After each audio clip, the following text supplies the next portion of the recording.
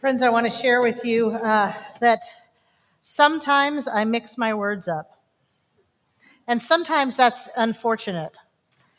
Things like when we're typing, um, it's unfortunate that I type undeserved for underserved. That's unfortunate. I'm thankful for spell check.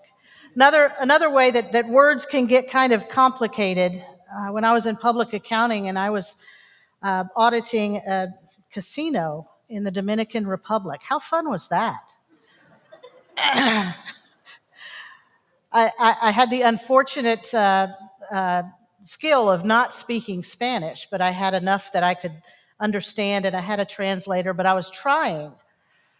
And they kept saying, individuals kept saying, gracias. And I thought I was saying, you're welcome, or think nothing of it, or whatever. And Carlos turned to me, the translator, the one I was working with, Carlos turned to me and said, "You keep telling them of nothing." I wasn't saying it right because I didn't understand it necessarily. I didn't embrace the language. I didn't understand those little nuances necessarily.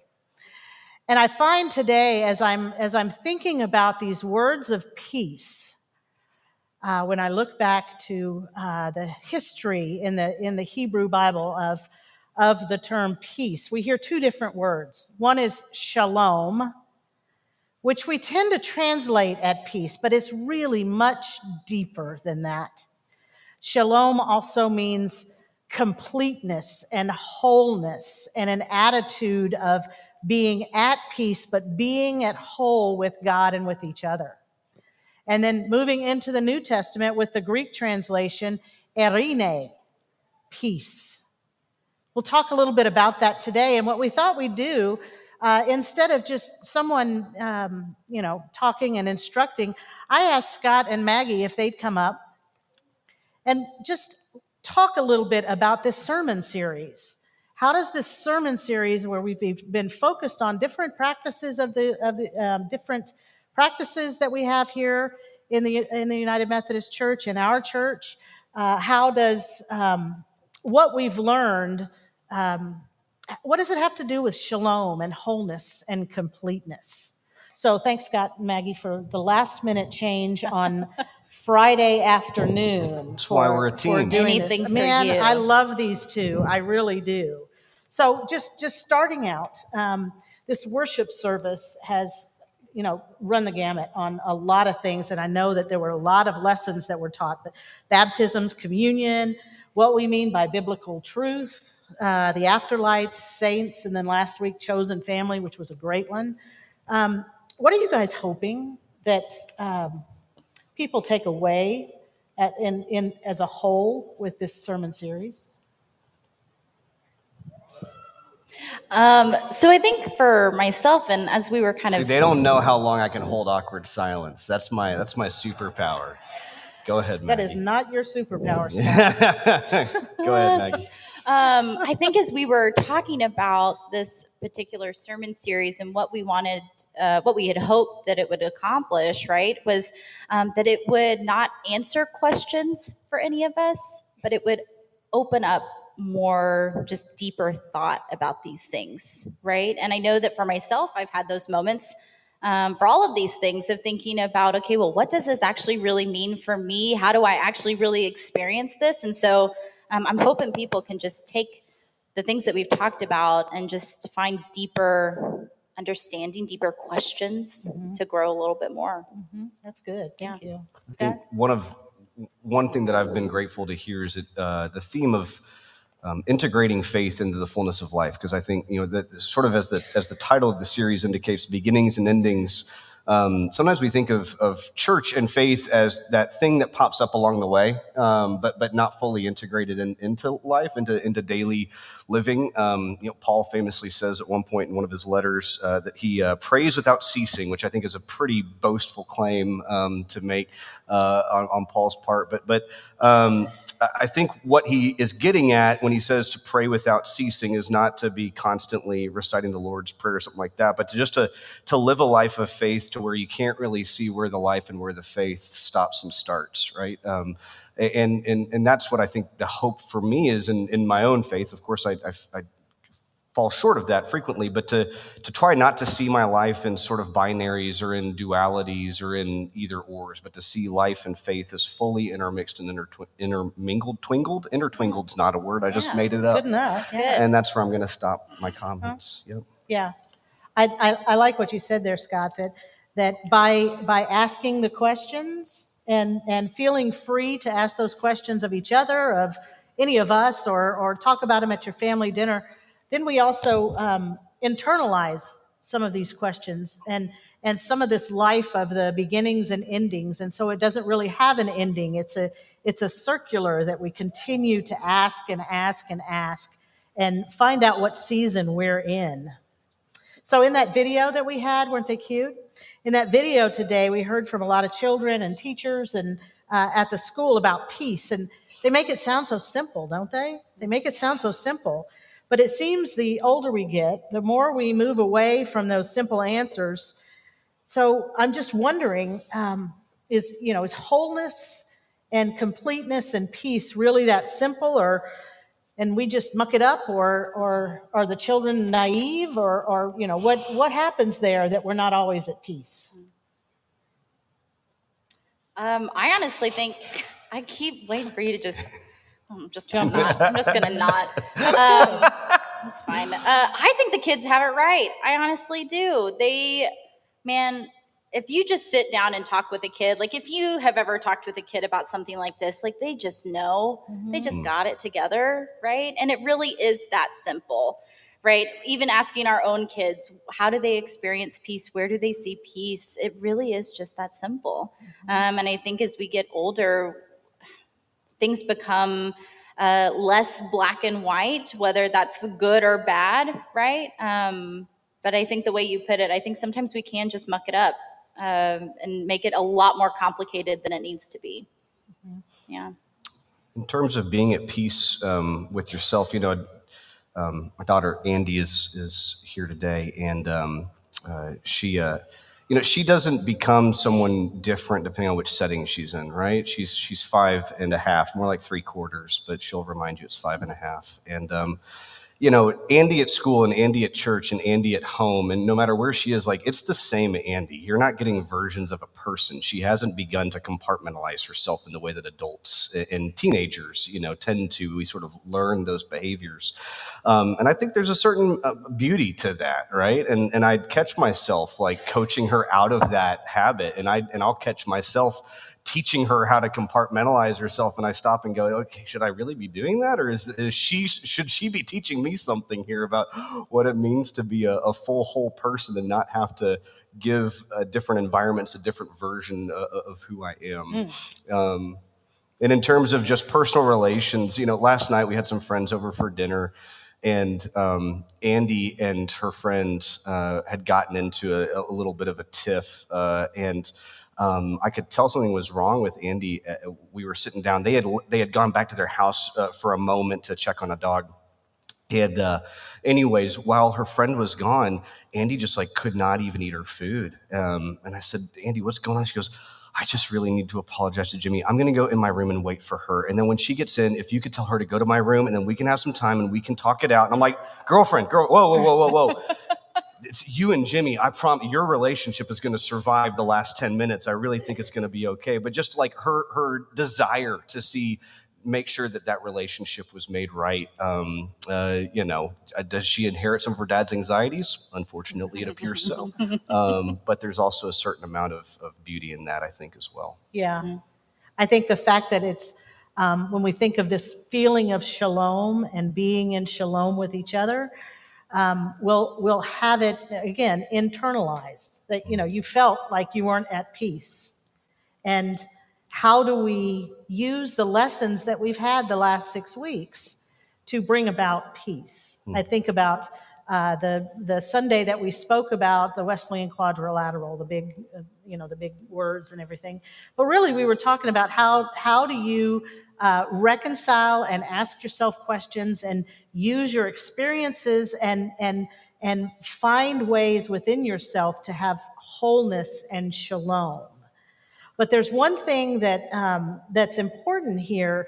When I started thinking about shalom, and I went to the Bible to say, what is it that I want to communicate about shalom? I went to a very common benediction that you may have heard. The Lord bless and keep you. The Lord make his face to shine upon you and be gracious unto you. The Lord lift up his countenance upon you and bring you shalom. And I read it probably 3 or 4 times. And the 4th time I read it, I thought, man, there's a lot of you in there. There's a lot of you. And there can be this mistake sometimes, can go to the extreme that shalom is just between us and God, me and God. That, God grant you peace and grant you this. So, is peace only about an individual relationship with God, or is there more to it? Is shalom more to it? Yeah. So when you sent that question over, I laughed because this is how we close our time together on Sunday nights with the students. And this is how I closed my time when I was growing up in youth as well. Me too. But I think peace is very much a communal thing, right? And I want to invite each of you, if you have not heard students say this with one another, I want to invite you to come on a Sunday evening and come hang out with us and hear it, because it is like the most powerful thing you will ever hear. Because the way they do it, they say, the Lord bless you and keep you. And so like it takes forever because the yous last about 3 seconds long, each one of them. But it is this community thing where you are feeling blessed by one another. You are feeling blessed by being a part of this community, and you know that you are not alone in this journey of life or faith, but that you are doing this together with your people, with your family. And so I think it is a very silly thing to elongate the you, but it really just kind of hits home that fact that we are not doing this alone. It is not simply just a me and God thing, but it is a we thing. Mm-hmm. Yeah. Yeah, I wonder if we could leverage our Texan-ness and instead make it the Lord bless y'all and keep y'all. Because, in English, we don't have a great word that means that sort of inclusive you, that communal you. But we do in y'all, right? And so many of the yous in Scripture are actually y'alls. But I guess, I don't know, Bible editors don't like including those colloquialisms. So I think it's important to remember that it's hard to separate you from y'all, right? And we can try to, again, compartmentalize, try to separate and detach. And I think so much of the Christian journey is seeing less you and seeing more y'all, right? And seeing that inherent connectedness. Yeah, and I'm thinking back to the sermon series that we had, where this is a blessing and as well as a benediction. And when we talk about the Lord bless you and keep you, it's generational, isn't it? It's not just those who are there at that time who hear that blessing. It's something that we can carry with us to share blessings with others. It's something that came before us. There's something that connects us together when we talked about the Saints Sunday. And we talked about what a saint is, and that it's not just those who have gone before, that it is those who are living now, that we share in this shalom together. And so, keeping with this benediction from the book of Numbers, I landed on this, and give you shalom.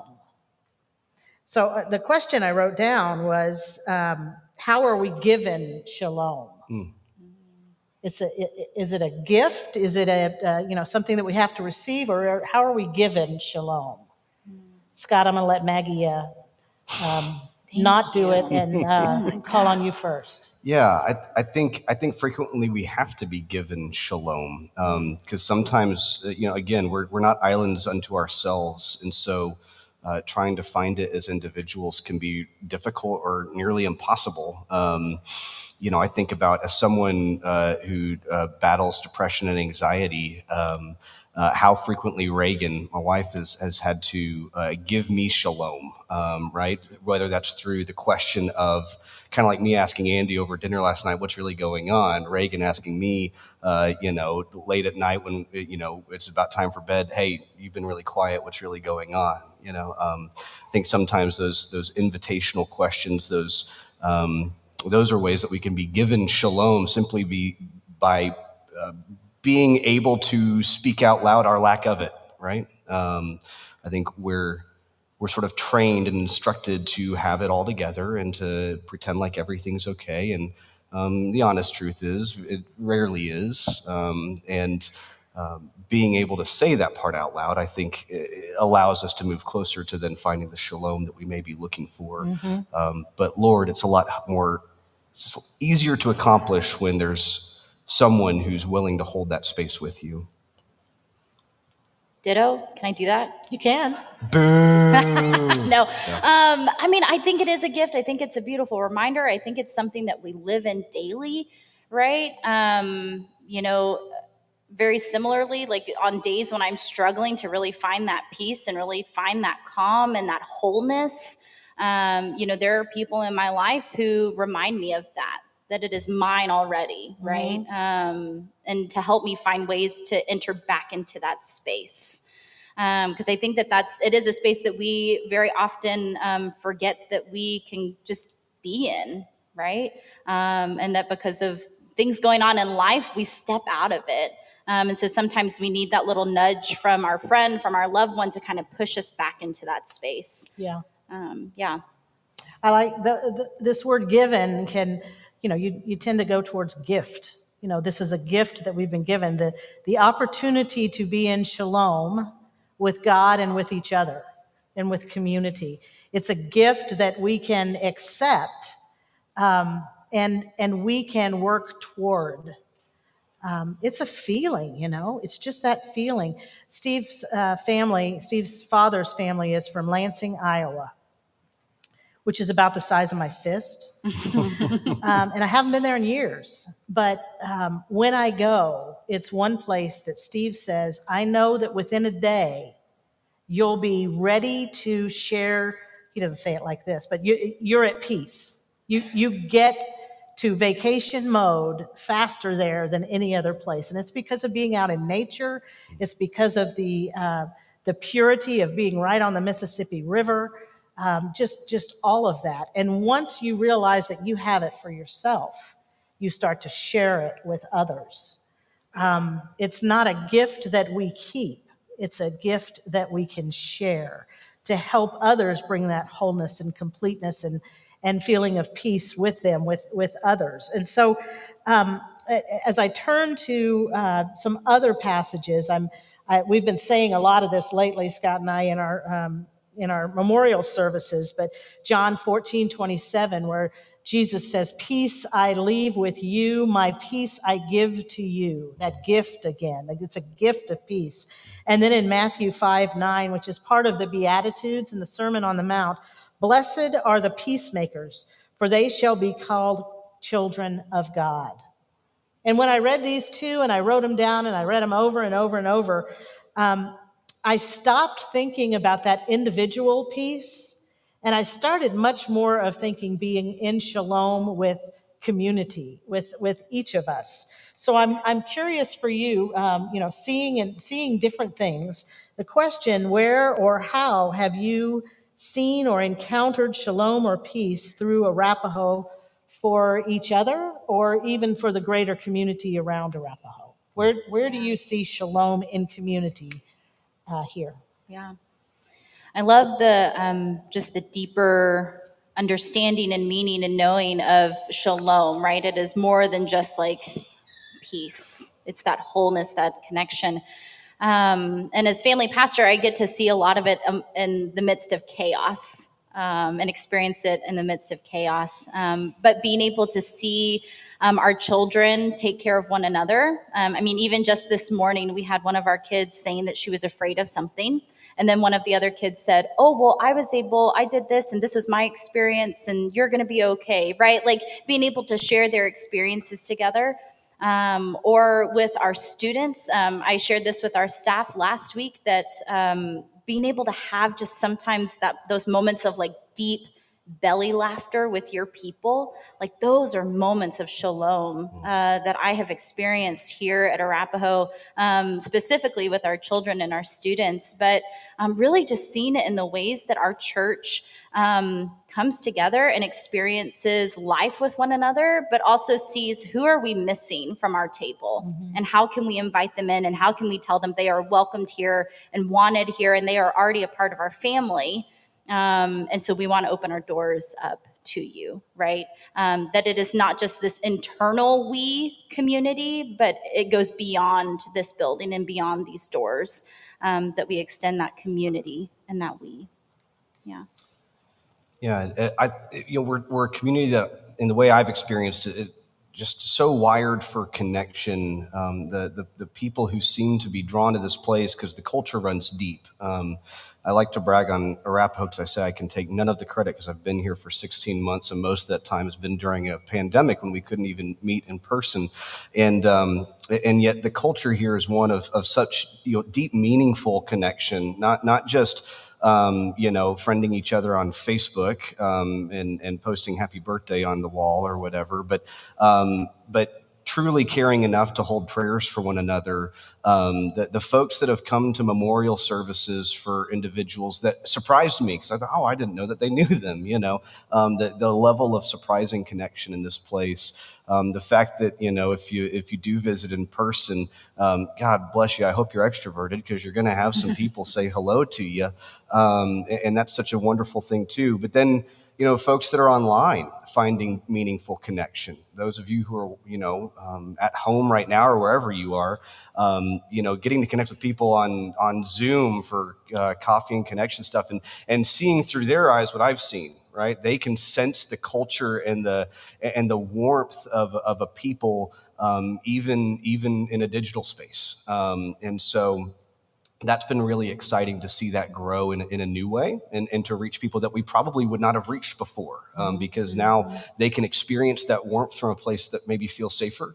And is a little less scary than driving onto a church parking lot that you've never visited before. I find that to be very powerful. And it just continues to reaffirm that first sign that I saw back when the pandemic was first hitting and we had the yard signs that said, "We belong to each other." That was sort of my introduction to who we were as AUMC. And I've seen that sign proven true. Yeah. I've seen that sign proven true. I've been associated with Arapahoe since 1996. I had a little 5-year break where I was appointed to another church, but I came back and I've mentioned that same community, different vibe. And what this has to do with Shalom is that this community that comes on Sunday or that comes on Sunday afternoons through the youth or whatever, they have accepted that gift. And the in-betweens that we've been talking about, the different things, it's not a set of rules. It's not a checklist of, let me get it right so that my in-between time is right. It's a feeling and a relationship that we have with each other. And as I mentioned with the word, how do I give it to you? God gives this grace to us. We give it to each other. And what's really, really great about this particular community is that you bust at the seams and give it to everyone. You give that feeling of shalom and you help everyone through their journey. And so how do I see shalom in our community? I tear down the walls here and I see the community outside. I see people coming and speaking for the first time at a Richardson Trustee Board meeting for the school district. I I see reaching out to other churches in the area to join us at Dobie for sharing what will be a meal, food that can be turned into a meal. I see individuals on Facebook, on social media, taking pictures of delivering food with Network. I see individuals in what started last year sometime, driveway meetings on a Friday afternoon, just getting together and being together. What's important about these beginnings and endings and in between and how we find shalom is that we keep practicing the journey. We acknowledge that each of us is on that journey towards wholeness. And we're going to get there and then flip, it's going to go away sometimes. But the fact that we help each other along in our journey, that we help each other along. We talked in Seekers this morning about covenant, that we're in this unspoken covenant together to continue our journey, not just with those who show up on Sunday, but with anyone in our general area and even the world. So I hope that you've learned a little bit about the wholeness of shalom being a feeling of peace, not just for yourself, but for a whole community being in relationship with each other. So with that, I'll ask you guys to go, and with Thank that, we'll say shalom and continue our worship.